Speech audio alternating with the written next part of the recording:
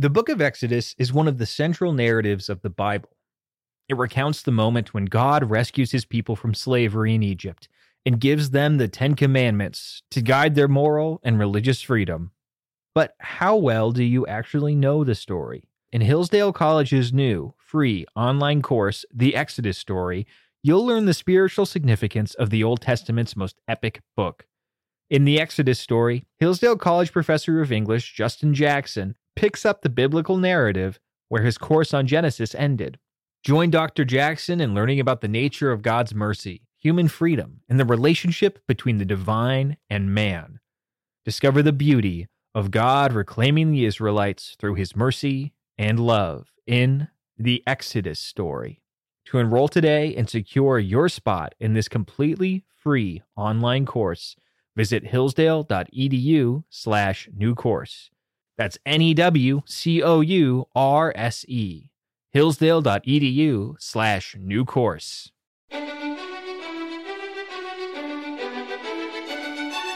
Welcome to Hillsdale College's Classical Education Podcast, bringing you insight into classical education and its unique emphasis on human virtue and moral character, responsible citizenship, content-rich curricula, and teacher-led classrooms. And now your host, Scott Bertram. Thanks for listening. We're joined today by Dr. Anika Prather. She's a teacher in English at Howard University and also founder of the Living Water School in Maryland. And she joins us today as part of our continuing series on leading figures in education. Dr. Prather, thanks for joining us. Thank you so much for having me. And we talk with you today about one of the most prominent African-American scholars in U.S. history. That is Anna Julia Cooper. So, Dr. Prather, please begin by telling us a little bit more about Anna Julia Cooper. Who was she? When was she alive? What's her background? What should we know about her? She was born in 1850, somewhere between 1854 and 1856, and she remained enslaved till about 10 years old after emancipation.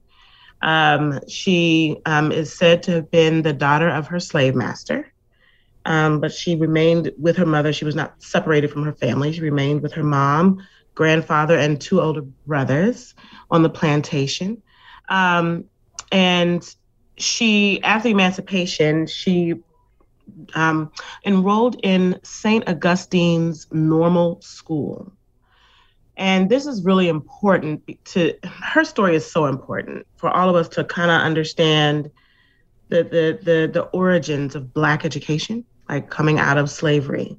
And through hearing her story, you learn how much classical education was an important part of that early education of newly freed people.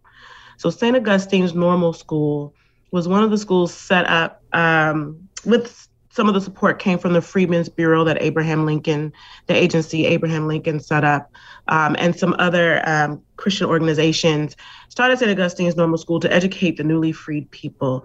And they were all educated classically. So they were learning Latin, Greek, logic, the various works of classic literature from the ancient times. And so, and they kind of had two programs. The purpose of the school was to either train teachers, which a lot of women went that way, or preachers. A lot of, the men went that way.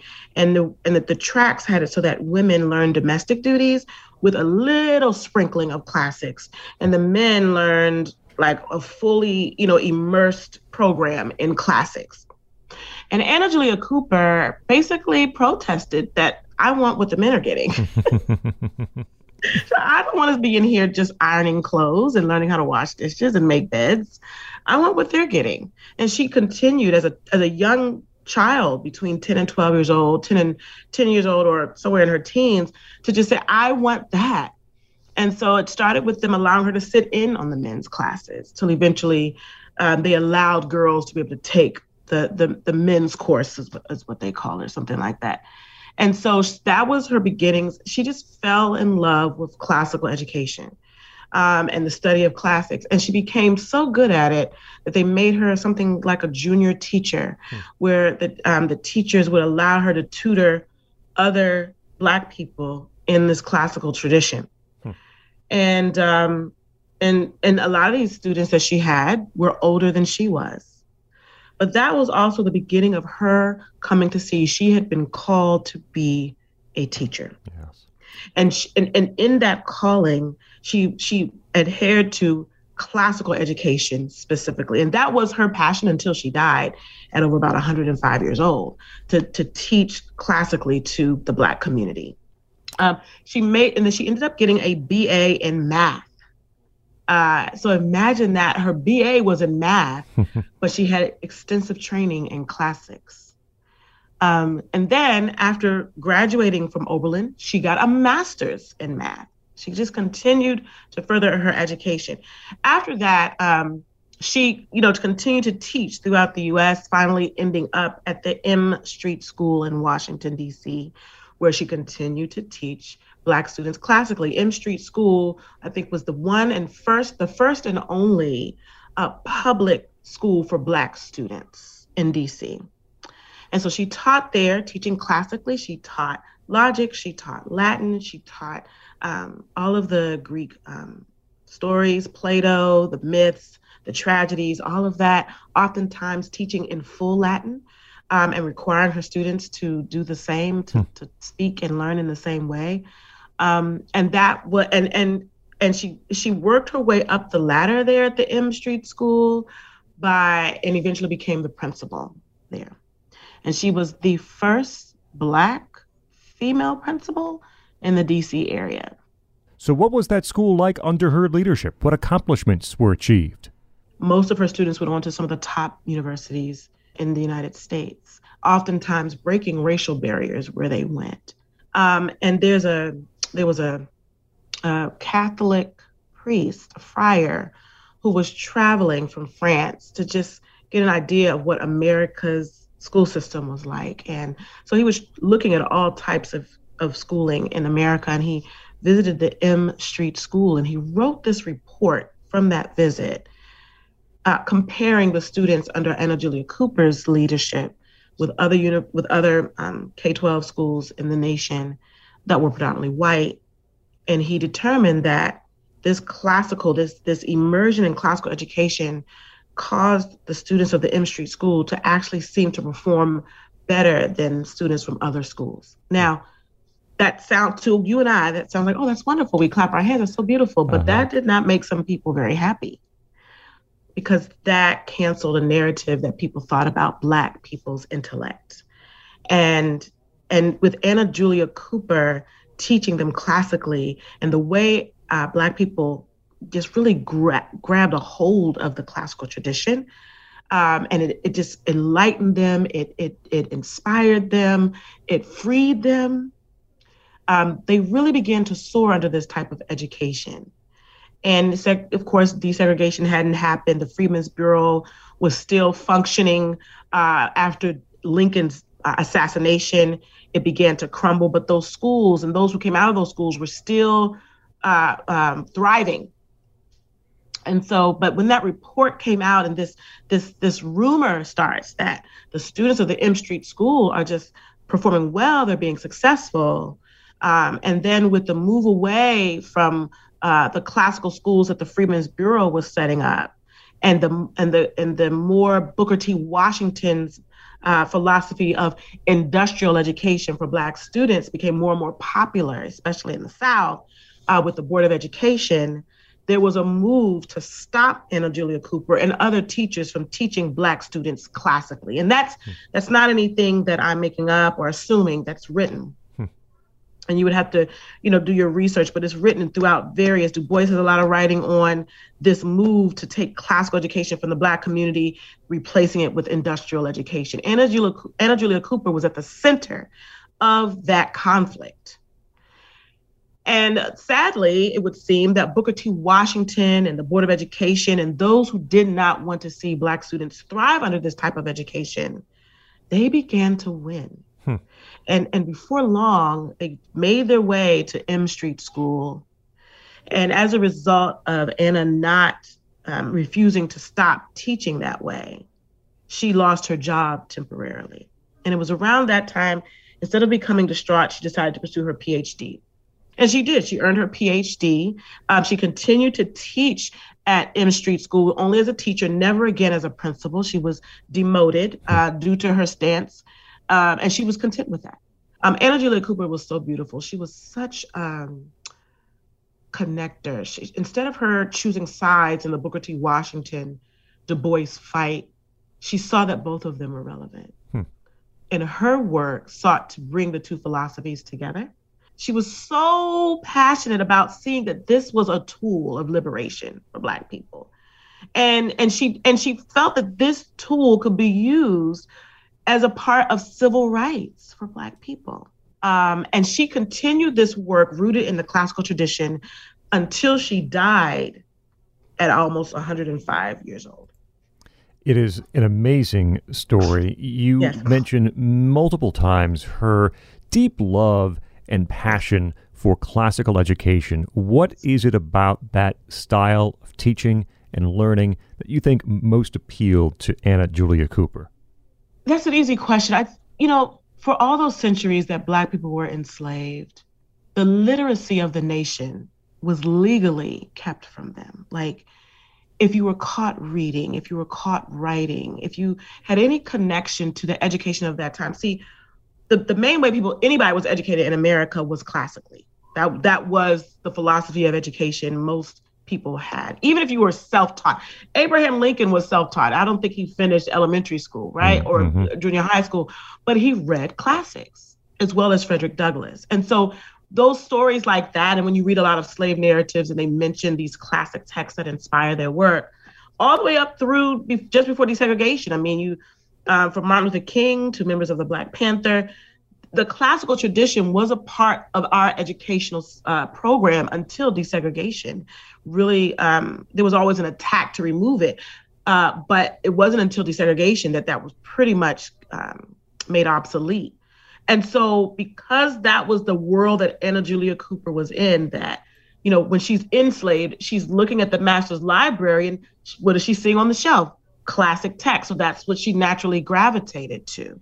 And so she was passionate about it because from her personal experience, she saw the enlightenment that happened as a result of having access to this literacy. When I did my dissertation, one of my students helped me see why she was passionate and others were passionate about it. And my student told me, I feel like I've been given a key to a language I never understood. Now, this is in the 2000s that someone is, like 2015, someone is a former student of mine.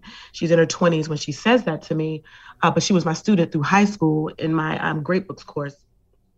And so she said, but I've been given a key, learning Latin, learning these texts. I understand the news. I understand movies now. I understand some of the Latin logos that are around me. Things as simple as, where do we get the word atlas from? All of that, and so when people talk about removing classics or classical education, that's a real dangerous conversation to have because people are not understanding how much America is infused with the classical tradition. It is everywhere. So when you remove it, you remove a literacy from everyone. And so Anna Julia Cooper saw that. So she saw the enlightenment that happened within her as she grabbed a hold. It wasn't just, there are some people who look at classics as a way to say, I'm elitist, I'm better because I know this knowledge and you don't. That was not Anna Julia Cooper. And I tend to try to stay away from those people. But go ahead. I was going to say, if you had to describe, or if Anna Julia Cooper were asked to describe her belief in what was the purpose of education, how do you think she might describe that? I think the first thing would be liberation. Going back to the question you asked a moment ago about another thing that she saw in it is it gave Black people a voice. Because without language, you don't have a voice. Because if without the language of it's kind of like, and I want to break this down really clearly because just so people can understand. If I were to say, I'm going to go move to France, but I don't know any French, I don't know anything about the culture, the language of the land, would I have a voice? If I stood out and tried to make myself known or teach in their schools or find my way in a career in that space in a country where I don't know the language, would I have a voice? No one would hear me. I would just be speaking English. It would be gibberish. That pretty much is the African people who came to America and their children being enslaved, they weren't allowed to learn this literacy. Whatever English they got was broken. It was another form to just help them have some understanding of what the master was telling them to do. And so not being able to have access to this foundational literacy really crippled them, really silenced their voices. And so when Anna Julia Cooper learned Latin, when she learned the Latin roots of words, when she learned where a lot of the things around her were coming from through all of the works of Plato or Aristotle or the Greek myths, the tragedies, and Roman literary works, as my student said, as this key was given to her, she felt a sense of liberation, and others have felt the same way. And then that liberation gave her this language that she can communicate in a very clear English to all people the plight of her people without being dismissed as, oh, what is that language she's speaking? Oh, she's inferior, or she's not speaking what we know. And the beautiful thing is, something Anna Julia Cooper does, and a lot of early Black writers do, is they use classics in their writings as a way to illustrate their points, which created a bridge and actually helped white people realize what we're doing to these people is wrong. Talking with Dr. Anika Prather about Anna Julia Cooper on this Leading Figures in Education podcast. Where do you think, or where would you say that we see Cooper's ideas most at play in American education today? In classical schools, I'm really I'm blessed by this classical education renewal movement. I'm also really blessed by the efforts of many of these schools and school leaders and universities that support this movement of welcoming the voices of Black people and people of color into the conversation. And what I see us doing together is there's a kind of, it's not a joke, but kind of a joke. It's if we go back to Abraham Lincoln, right, when he hasn't been assassinated yet, it's coming towards the end of the Civil War. He sets up this agency called the Freedmen's Bureau. It had other roles and responsibilities, but one of its main tasks was to set up schools so that Black people coming out of slavery could be educated so that they could be civil servants. They could join in politics. They could join in as an equal citizenship in America. He was assassinated just as that's getting off the ground. But the schools continue. The director of the Freedmen's Bureau was Oliver Howard, who was president of Howard University. Not a perfect man, but these schools, such as Howard University, St. Augustine, Fisk University, were rooted in the classical tradition. And this process began where Black people were getting educated in the classical tradition, and they were beginning to progress in society. They were not just, field hands anymore. They weren't being paid to fix things around the farm. They were becoming educators, politicians. They were taking on more professional positions in society as a result of this kind of education that allowed them to get acclimated into civilian life. When Abraham Lincoln died, when he was assassinated, Andrew Johnson became president. Not Andrew Jackson, Andrew Johnson. Right. And he ended that. He began a slow, steady process of ending that effort of Reconstruction, where Black people could move towards true equality in every way. Classical education was playing a major role in that effort. Well, Andrew Johnson comes in and begins to shut down that work. So he does the work of shutting down the Freedmen's Bureau, and he messes up that process. And one thing I always say is, guys, Andrew Johnson got us off focus. We're all, myself included, we all have been on the path Andrew Johnson was trying to set. Andrew Johnson coming in also ushered in Jim Crow. There was no more protection for Black people who were now freed from the violence of whites who were angry about their freedom. So you see a rise in lynchings. You see Jim Crow and segregation become laws of the land as a result of Andrew Johnson. And we've kind of been stuck on that path. And so education became inferior to Black people. Classical education slowly began to be removed from Black people. That's all. Andrew Johnson was the catalyst for that. So what I like to say is the classical education movement, this renewal movement that we're in now, as I talk to people like Brian Williams at Eastern University, or Jeremy Tate at the Classical Learning Test, or Dr. Angela Parham at, I think she's at UVA now. When I talk to Dr. Brian Williams, Dr. Parham, and Jeremy Tate, and so many others, and Cornel West now, who's joined the conversation, we put our heads together and we realized we need to go back to what Abraham Lincoln was trying to do. We need to pick up that mantle and let's do this over again. And so I see the classical renewal movement. We see now classical charter schools popping up. Washington Latin is now in DC, and we see other classical schools. I think Hillsdale, is starting these charter schools. And then we have the Great Hearts movement. These are people that are partnering with Black people who also understand this narrative. And we're trying to go back to what Abraham Lincoln and Oliver Howard, founder of Howard University, were trying to do. They tried to use their position as white people to bring Black people out of that place of inferiority, especially in the area of education. And as long as we do that from a place of truth, not to make people assimilate or to see their Black culture or their African heritage as something inferior, but we see this as a tool for making America a more perfect union. This is our country. We share this space. Mm-hmm.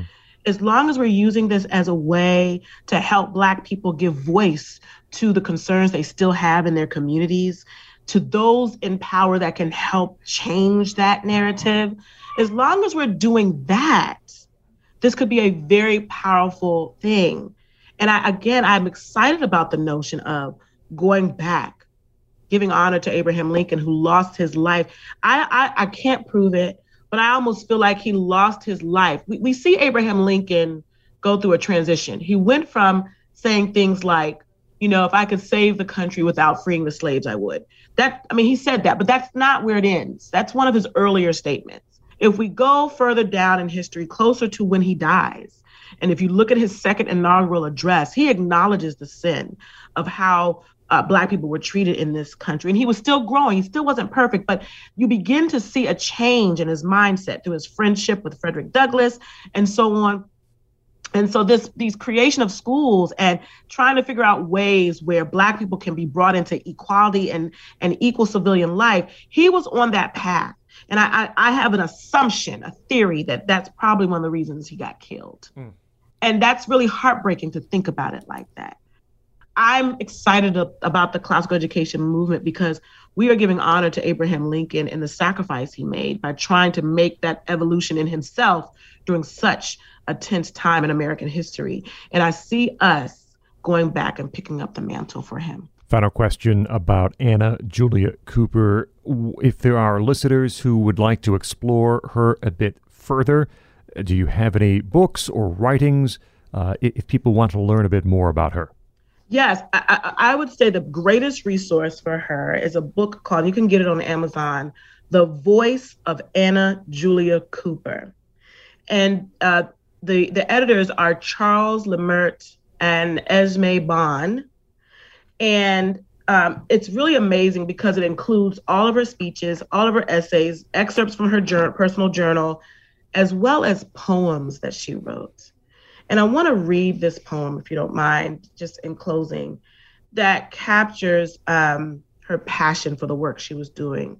And it's called No Flowers, Please. And she says, "Oh, just a rose, perhaps, a few violets, or even a handful of wild honeysuckle, or Star of Bethlehem and sweet alyssum, which says you remember kindly. For this I shall thank you, wherever I am, and more for the courage and strength you gave in the struggle we call life. By the touch of your shoulder to shoulder, and the understanding glance of your eye, and the hearty pull together of a sympathetic heart, priceless and undying, these as God's gracious bounty, and I shall thank you, wherever I am. But please, please, don't pass the hat for a big florist's offering, or take up a collection to crowd the room and cover my poor bier with mute, withering symbols of God's eternal love and Christ's unspeakable prayer. agonizing that we all should be one and love one another, even as he and the Father are one in love. No flowers, please. Just the smell of sweet understanding, the knowing look that sees beyond and says gently and kindly, somebody's teacher on vacation now, resting for the fall opening. That's Anna Julia Cooper. She was a deep woman of Christian faith. She loved the Lord, and she saw her work as a part of spreading the word of God to her community.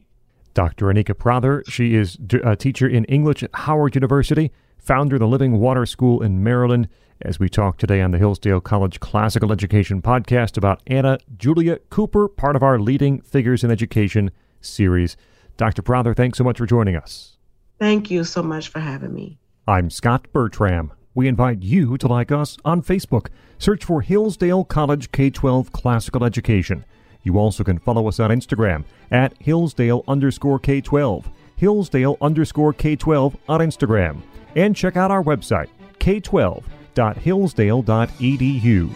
Thank you for listening to the Hillsdale College Classical Education Podcast.